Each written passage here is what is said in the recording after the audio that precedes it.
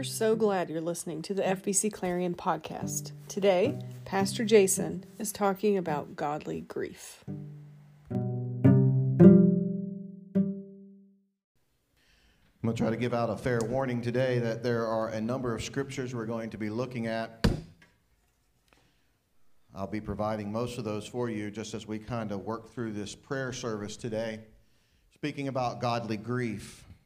As I've told you quite often, and just so you know, for those of you who may be visiting or here for the first time, we've been working on a series looking at the struggles of the first century church and how they relate even to the 21st century church. In recent days or in recent Sundays, we've been kind of focusing on the idea of unity, and I'm going to tie that in, but I'm taking a break from our regular sermon series today. As I've told you before, I really endeavor not to have targeted sermons, those sermons that I'm kind of putting someone or a group of people in a crosshairs and preaching to them. But I also don't want to be accused of being tone deaf at the same time. That's a phrase that's used today that people who aren't aware of the events of society, the events of the world, and just kind of go on with life like nothing has happened. I don't want to be that either.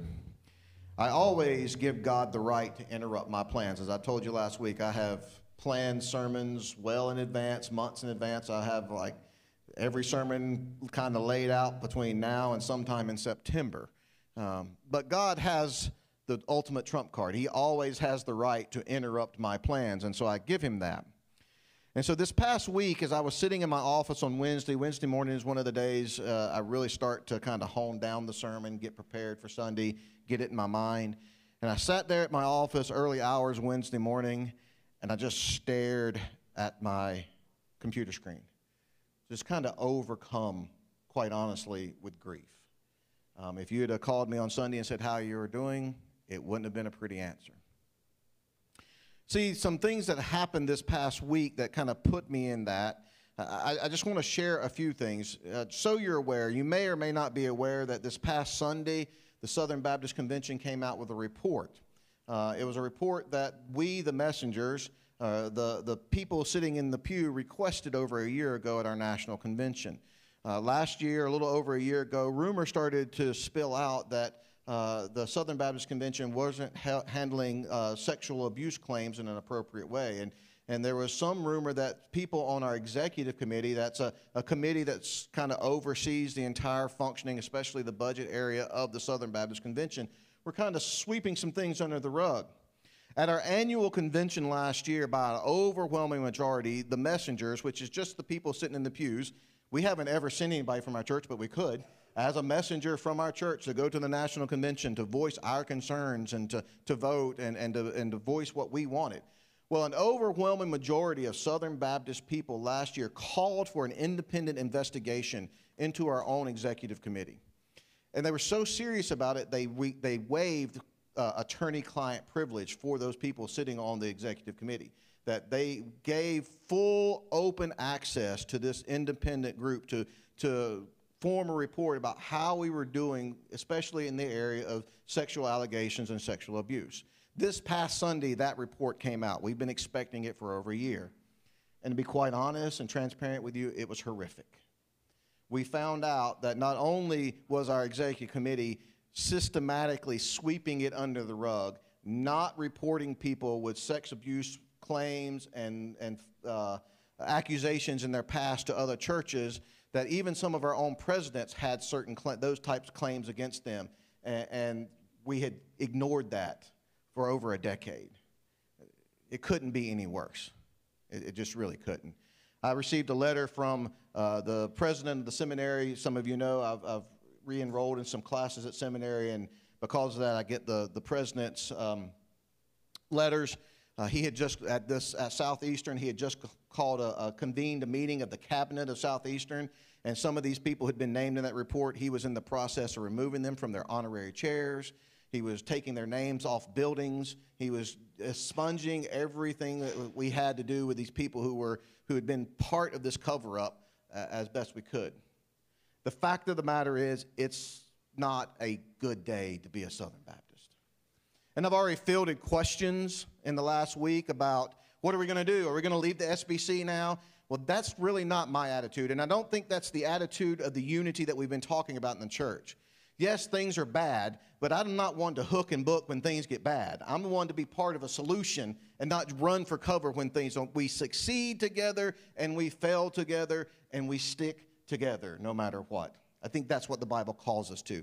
Is there sin to be repented of? Yes, and we will repent of that sin and do our best to right the ship as we should. That we should be people that show the world what repentance and forgiveness and grace and mercy and accountability all look like when it comes to this world. So that was the beginning of my week. Not long after that, I was flipping through some things, and I caught a little bit of the footage that the gentleman who had gone to the killing spree in Buffalo had posted online, and saw some live footage from that event. Wasn't long after that the report started to come in of the massacre of young children in Texas in another public school. Wasn't long after that I stumbled upon a report of an Indiana pastor, a pastor not a SBC church, but just a pastor at a church in Indiana, who was coming forward to confess to a long-held adultery that he had covered up for over 20 years. And at one hand, that looked good until we learned that he was soft-pedaling his repentance when it actually was covering up a statutory rape of a 16-year-old girl and continued to serve for over 20 years as a pastor of a church. And then I stumbled upon a report of a church in Canada that had just aided someone in self-suicide in the church building because they had selected to end their life on their own terms. Yeah, I'm sure I missed a few things from last week, the war in Ukraine, but to be honest with you, I'm not sure I could have handled any more at that point. I'm sitting there literally almost in tears at the evil that's in the world and the condition of the human heart and the callousness of people and inside the church and outside the church. And I felt overwhelmed and overcome. The condition of the world that we live in simply caused me an enormous amount of grief. And I began to wonder, if I feel this way, I wonder how God feels about all this. And there was one verse that just kept coming back to my mind, And I think it shows us godly grief, and I will share that one with you first. It comes from Genesis chapter 6, starting with verse 5. It says this, "Then the Lord saw the wickedness of man was great in the earth, and that every intention of his thoughts of his heart were on evil continually.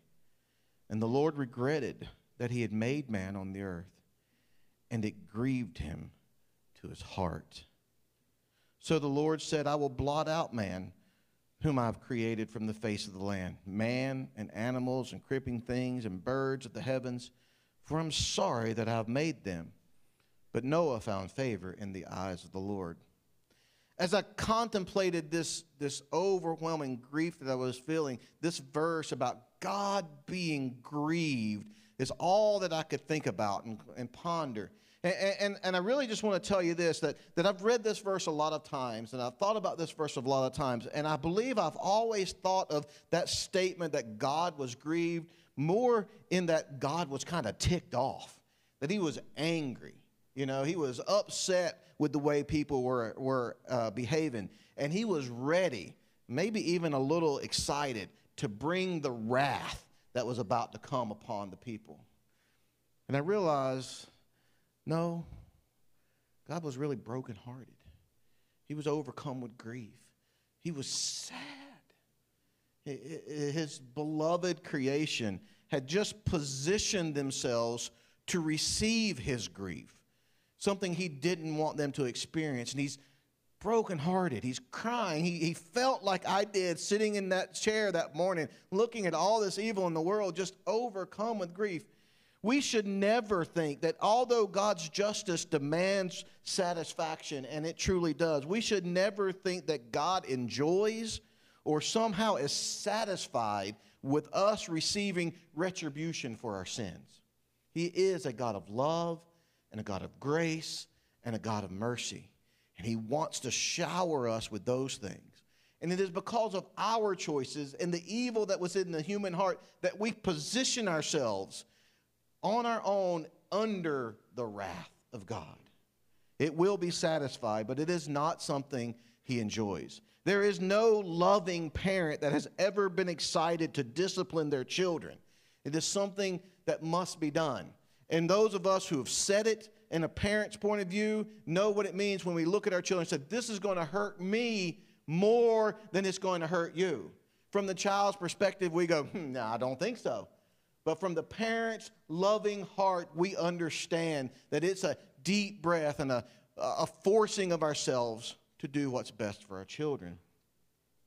And so I look at the world and I just realize that here we are, and I look at this world and I think God is grieved all over again.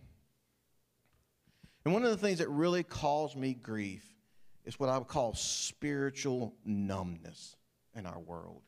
There just seems to be a numbness to spiritual things, a numbness to God and his will and his presence, that we've, just taken some kind of drug that has just made us numb in the spiritual realm. I want to read to you another passage. This is from Matthew chapter 24, 36 through 44. It's explaining, this is a juxtaposition of what happens in chapter 6 of Genesis, that God is grieving. But listen how this explains it. But concerning the day and the hour, no one knows, not even the angels of heaven, nor the Son, but the Father only. For as were in the days of Noah, so will be the coming of man. For in those days before the flood, they were eating and drinking and marrying and giving in marriage until the day Noah entered the ark. And they were unaware until the flood came and swept them away. So will it be the coming of the Son of Man. It says 2 men will be left in the field, one will be taken and one will be left. 2 women will be at the grinding at the mill, one will be taken, one will be left. Therefore, stay awake, for you do not know what day your Lord is coming. But you know this, that if the master of the house had known in what part of the night the thief was coming, he would have stayed awake and would not have left his house be broken into. Therefore, you must also be ready, for the Son of Man is coming at an hour you do not expect. This passage describes and calls for an awakeness, to be alert to the coming of God. But it describes those days of Noah, that they were marrying and giving in marriage. And so I want you to see this juxtaposition, this spiritual numbness, as I call it, where the attitude of heaven, God is sitting grieving at what's going on in the day of Noah, and the people are marrying and giving in marriage. Is there a more polar extreme in the human experience than a wedding and a funeral? God's grieving a funeral in heaven, and the people on earth are marrying and carrying on and just happy with it. There's a numbness. They're not aware of what's going on in heaven. And so there's this numbness to the attitude of heaven. And that's something that I see within the day, that we're marrying, giving and marrying, we're happily moving along about our thing and not realizing the grief that God's experienced in heaven. Our wrong response is often when we see these things, we usually do what people do. We blame. We look for someone to blame and give blame. And then we result in anger of the situations, but we're missing the idea of who God is and what he feels about these things. I think the right response in these moments is first repentance, both personal and corporate. Today I will ask and pray for repentance for what we have done as Southern Baptists. Not that we elected any of those things. As I said, we haven't even sent a messenger to the National Convention. I don't know any of those guys personally. I didn't elect any of those guys, but we are corporately responsible for ourselves. And I think as much as we need to sometimes repent personally, we need to repent corporately for things that have been done in our name, to maybe save our name, some would even argue. I think we also need to pray for mercy and for grace. In these tragedies, we often pray for victims, and we absolutely should. Pray for their grace and for mercy, and that God will comfort, and for sure. But the one person, maybe the most important person, the most important victim we leave out in our prayers is God himself. That when we sin against one another, we're ultimately sinning against God, our Creator, too. And we should spend some corporate, personal time saying, God, bless those who have been sinned against. Look out for those who have been sinned against. Be merciful and gracious to people who have sinned. But Father, we're sorry we treat each other so bad. We're sorry we grieve your heart. We're sorry that you look at us and go, man, they're doing it to one another again and again and again. And finally, we should just seek God. Ask God, help me be aware of you. Help me be aware of how you view these things. Help me be sensitive to your heart. Help me be like David, a man after your own heart. Wake me up from my spiritual numbness where I just move through life going through motions and not considering the spiritual ramifications of things in this world. Wake up your church, Father, from our spiritual numbness where we just move through life doing our duty and doing our religious due diligence and not care and really love and understand. What are you doing, God? Give me opportunity to represent you well and help me do that well in our world. And so the first prayer I'm going to do is ask Randy if he'd pray for us this morning and that we would be awakened to the spiritual reality of what's going on in the world. The Bible tells us that the time of the Son of Man will be like in the days of Noah. We just need to be awake and ready to awaken from our spiritual numbness and awaken in a spiritual awareness of people in the world. Because these tragedies often can be that opportunity where we can truly minister the love of Christ in a dark world. Randy. Our Heavenly Father, you have given us so much. You have blessed us so much.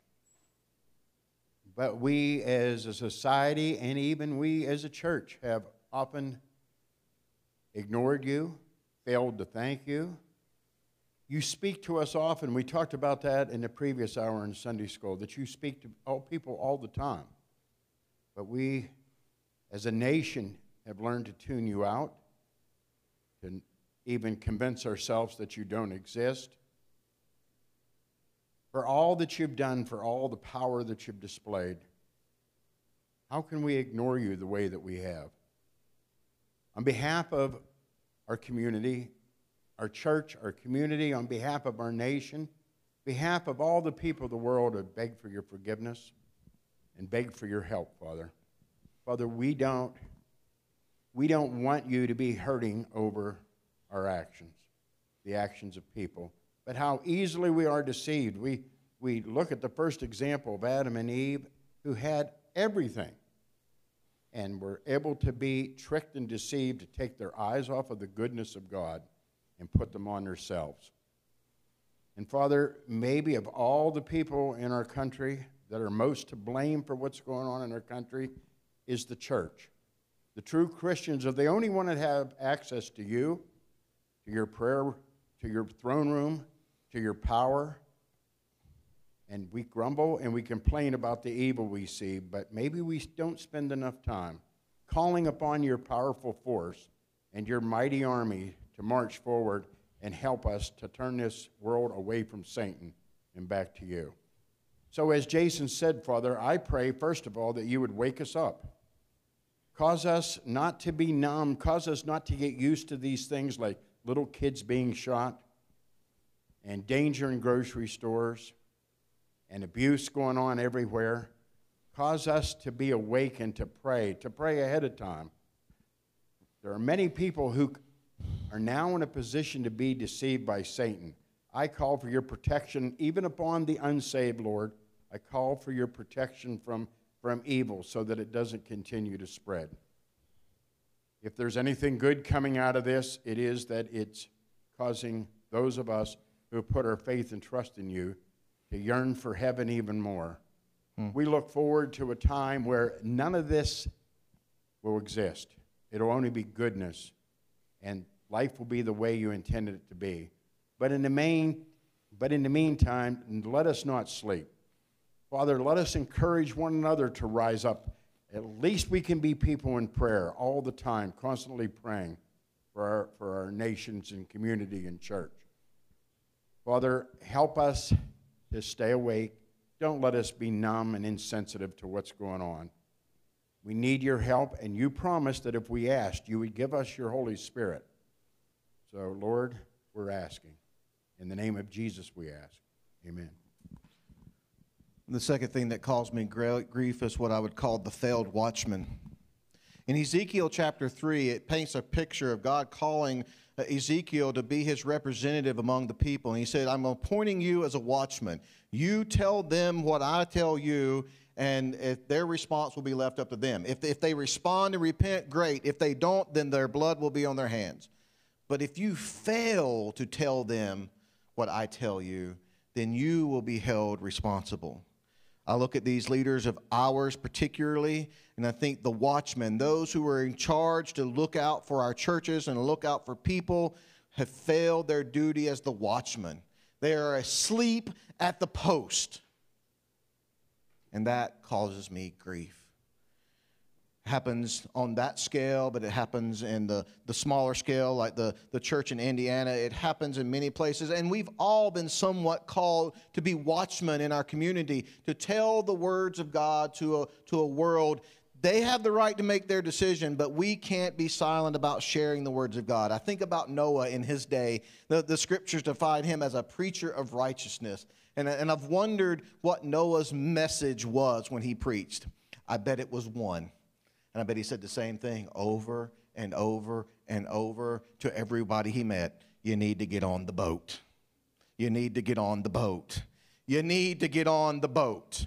And I'm sure that was one sermon. He had one sermon, and he preached the one sermon over and over and over. And he might have been able to use that great pastoral joke where I'm just going to preach the same sermon until I see you do something about it. Right? You need to get on the boat. It was his job, it was his duty to be a watchman and to warn people of the impending wrath and the salvation offered by a gracious, merciful God so that they could escape that wrath. And we have the same message today. John chapter 3, verse 36 says this: Whoever believes in the Son has eternal life. Whoever does not obey the Son shall not see life, but the wrath of God remains on him. This is our duty as watchmen. In our homes, in our community, in our places that we live, in the world in which we live, we are the watchmen that tell people, get on the boat, accept Christ. In him there is eternal life, and without him you are positioning yourself in the wrath of God. Our leaders should be doing that. And the great question that we have to face, and even the thief on the cross asked this question, do you not fear God? Well, when we have become spiritually numb, and when the watchman falls asleep on his post, the fear of God goes out the door with it. And it is our duty to stand there when the watchman is asleep, to call out to people and warn them about the impending wrath of God. The fact of the matter is, the church has in many ways ceased calling out the righteous warning of the wrath of God. We have placated people with a much softer, much more gentle, much more inviting, much more loving, much more easy gospel. And the gospel is still the gospel. It is a gospel of love. It is a gospel of mercy. It is a gospel of grace that saves us from the impending wrath of God.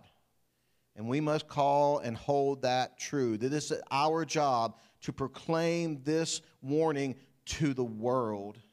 And I look inside the church and outside the church, and the fear of God seems to be spurned in our sake. And it is our duty, it is the watchman's duty to call out that warning. That is the church's responsibility. We've been let down by many of our leaders. We have been let down by many churches. May we ask for forgiveness, and that we will be good watchmen, sharing the good news of the grace and mercy and love of God that offers forgiveness and safety and salvation from the wrath of God. Vicki is going to pray for the watchmen, that we will be diligent in sharing the word of the Lord.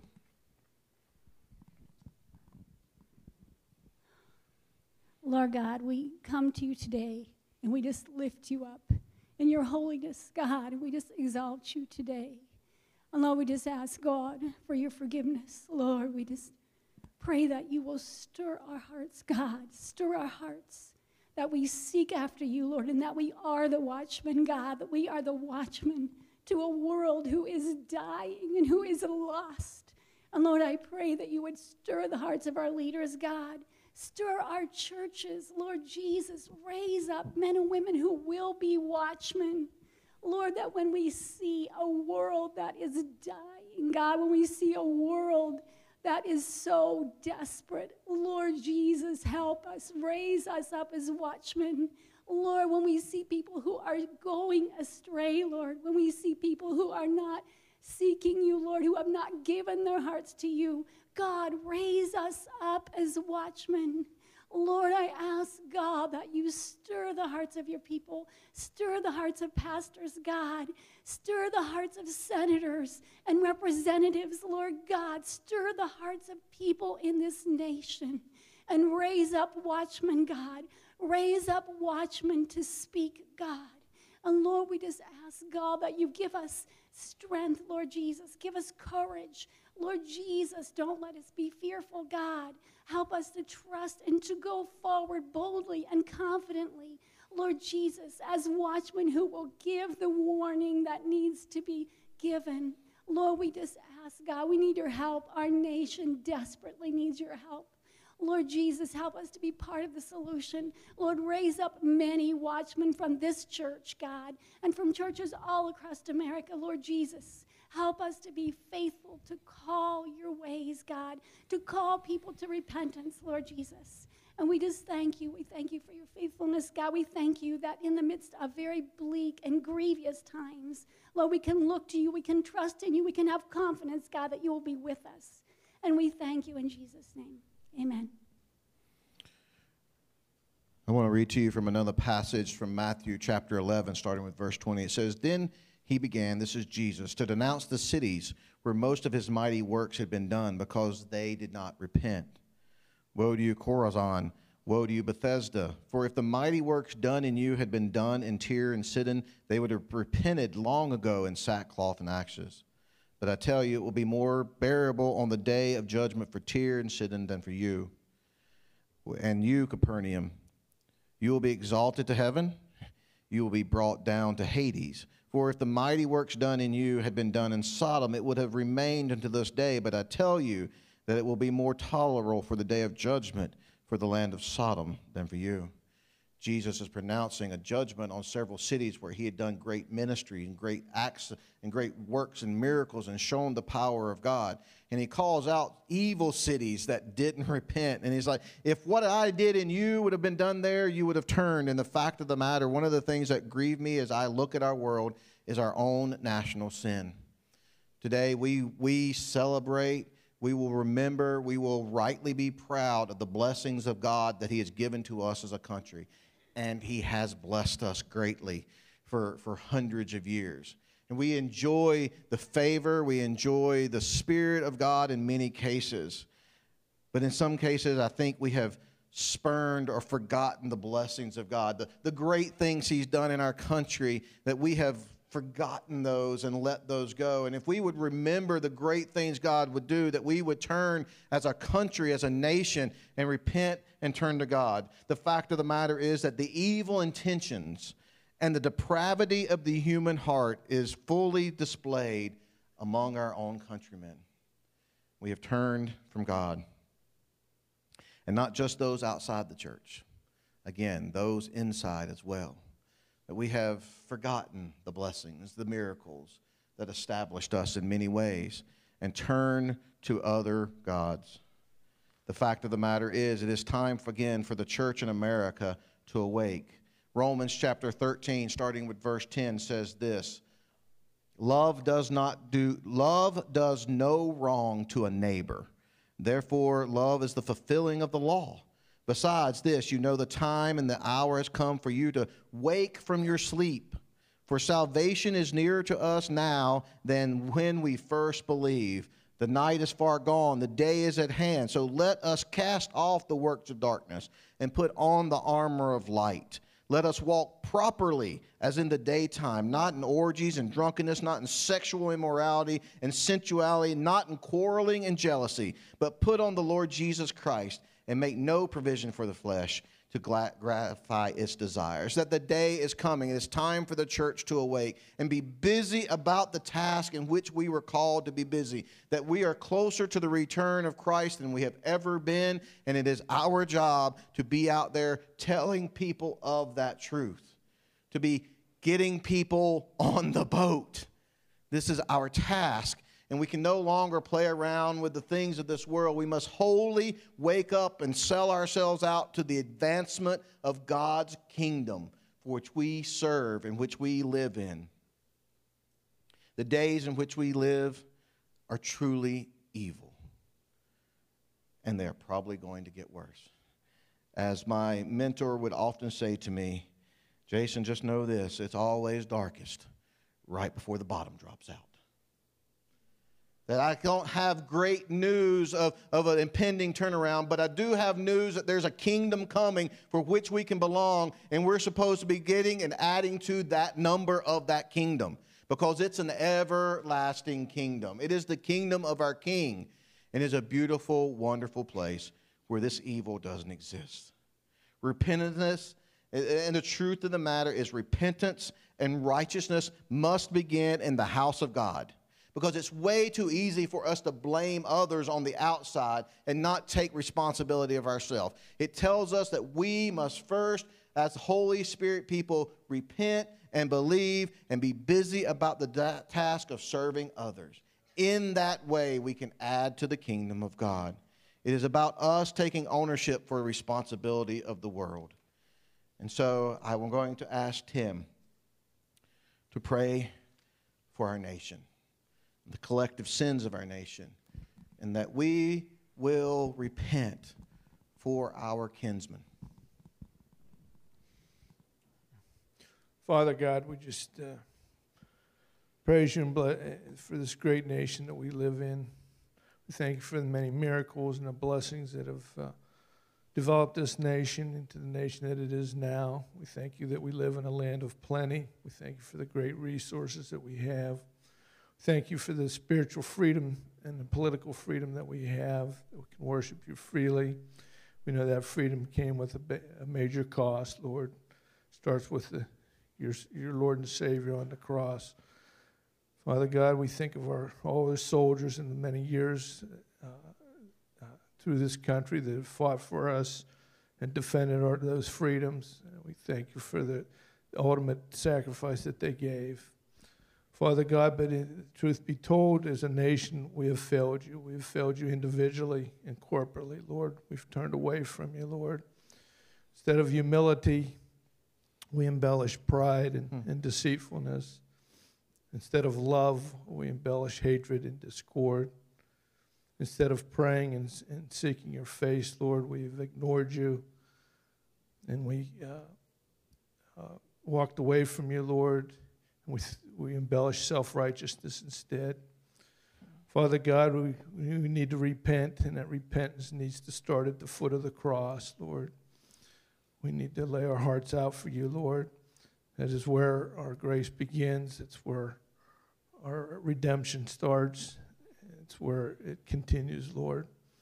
Father God, I pray that the Holy Spirit, you promised that as we come to know you as our Lord and Savior, you gave us the Holy Spirit. I pray that Holy Spirit would consume us, Lord.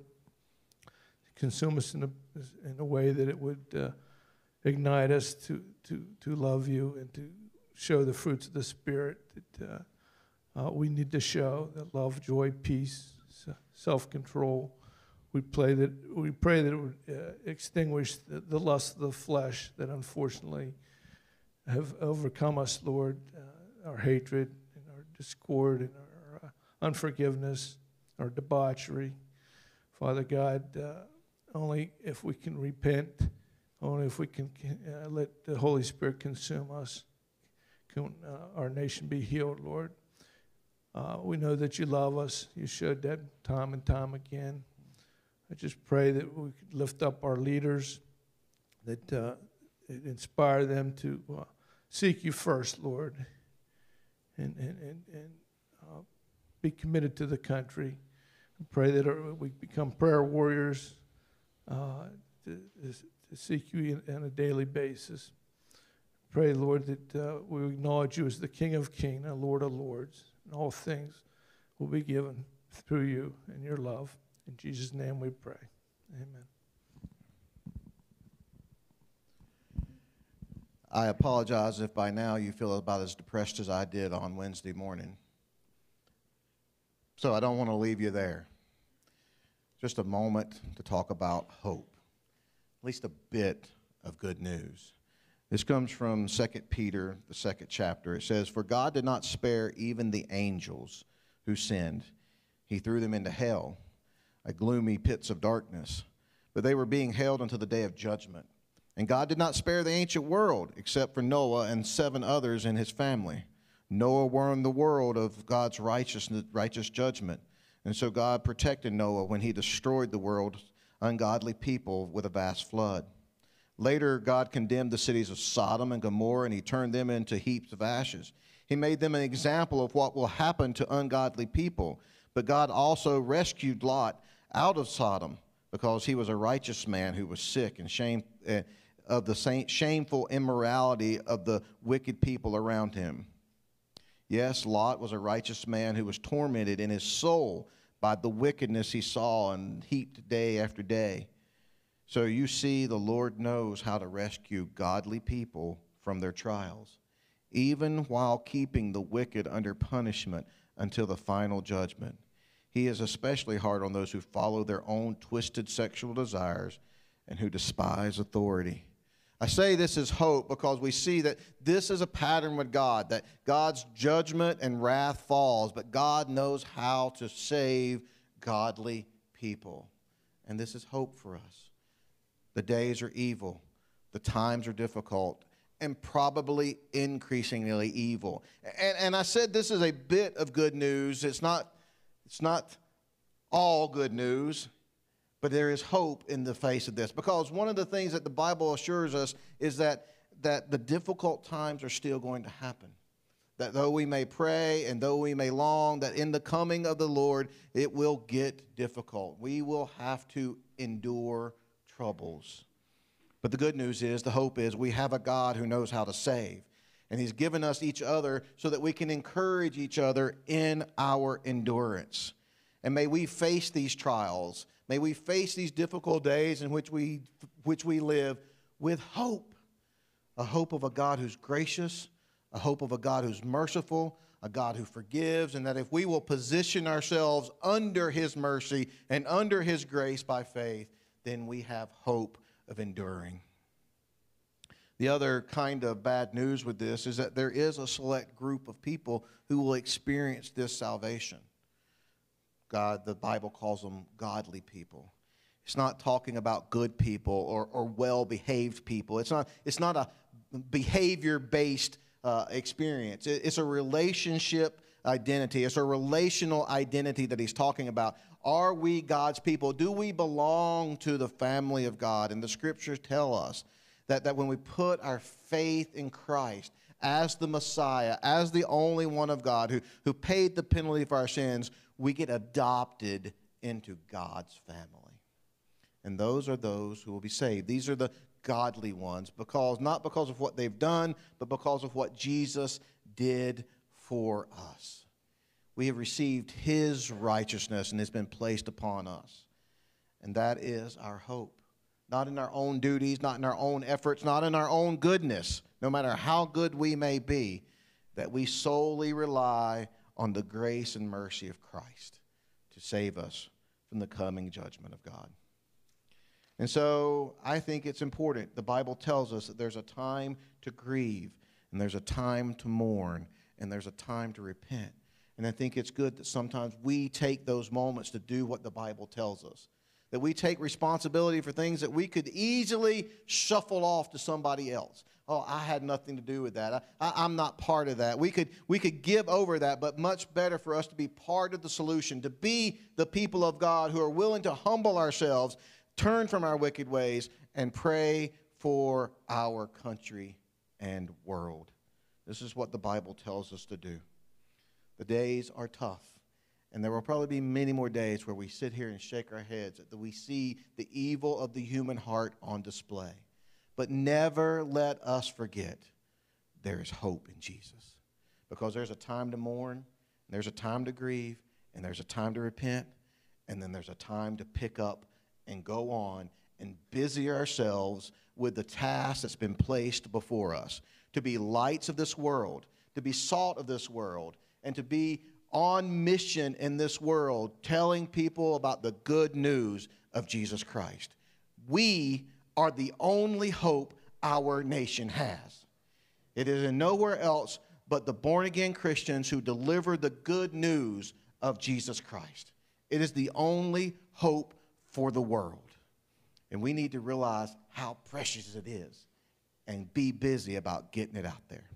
Join me as I pray. Dear gracious Heavenly Father, Lord, we want to repent. I am broken-hearted by what our leaders have done, by the lives that they've destroyed, by them being asleep on their post, Father. But I will not blame them solely, that we are your people. We are all family. We rise together and we suffer together, Father, just like in Israel. When they would go into captivity, the righteous suffered right along with the unrighteous. And to Father, today we will bear that suffering, but we will bear it in hope. We pray that you will help us. One, Father, help us endure as we live in dark days and darkening days, as we will find ourselves probably saying over and over, I never thought I would see. I never thought I would see this day. I never thought I would see this day. But Father, even in the darkest day, there is hope in Christ. May that hope take us from our knees. May it put us on our feet. And may it help us endure the days in which we live. Father, I pray that everyone in this place, everyone who hears my voice, is ready to see you. Lord, I agree more now than I ever have with the very closing verse of the Bible. Come, Lord Jesus, come. I thank you for the grace and mercy and the patience that you've given to us, Father, that we can prepare ourselves. But I pray that everyone, first of all, examines themselves to find out, are they ready to meet Jesus face to face? Help us be ready. Help us endure to that coming and serve you well.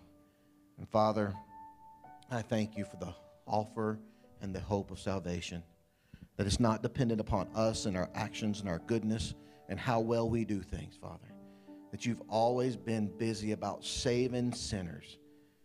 And I agree with Paul, of which I am the first and foremost. I thank you for that grace and that mercy. I thank you for the opportunity to repent. Help us make things right the best we can in our world, but to wholly depend upon you. And Father, receive our repentance, receive our prayers, receive our regret today as a sacrifice for our country, for our convention, for our brothers and sisters, and for our world, Father. And help us to pick up and turn from this moment of grieving and mourning to be comforted and to be busy about the task you've called us to let the world know the good news of our Savior, Jesus Christ, and that there is hope even in these dark worlds. In his name, amen.